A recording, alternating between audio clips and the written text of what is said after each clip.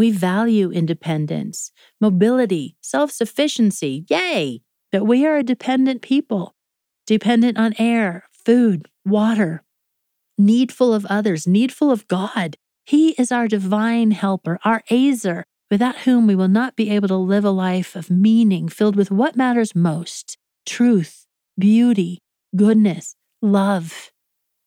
How do we get our thirst quenched when we are unable to quench it ourselves?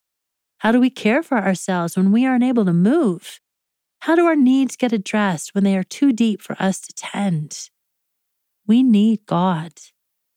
Realizing that we need Him is a profound, humbling, and extraordinary gift, the first step toward a wholeness of soul. Because when we turn to Him, we find Him. When we call out to Him, He answers. When we cry, He comforts, not merely or even primarily in the tangible and immediate way we may yearn for, but more often in a deep, steadying encounter that becomes clear only as the moment has passed. We are not alone. We are not orphans left to figure out life by ourselves. We are dependent on our God who is with us. Do you think that maybe God loves it when we realize this? Don't you love it when someone you love needs you?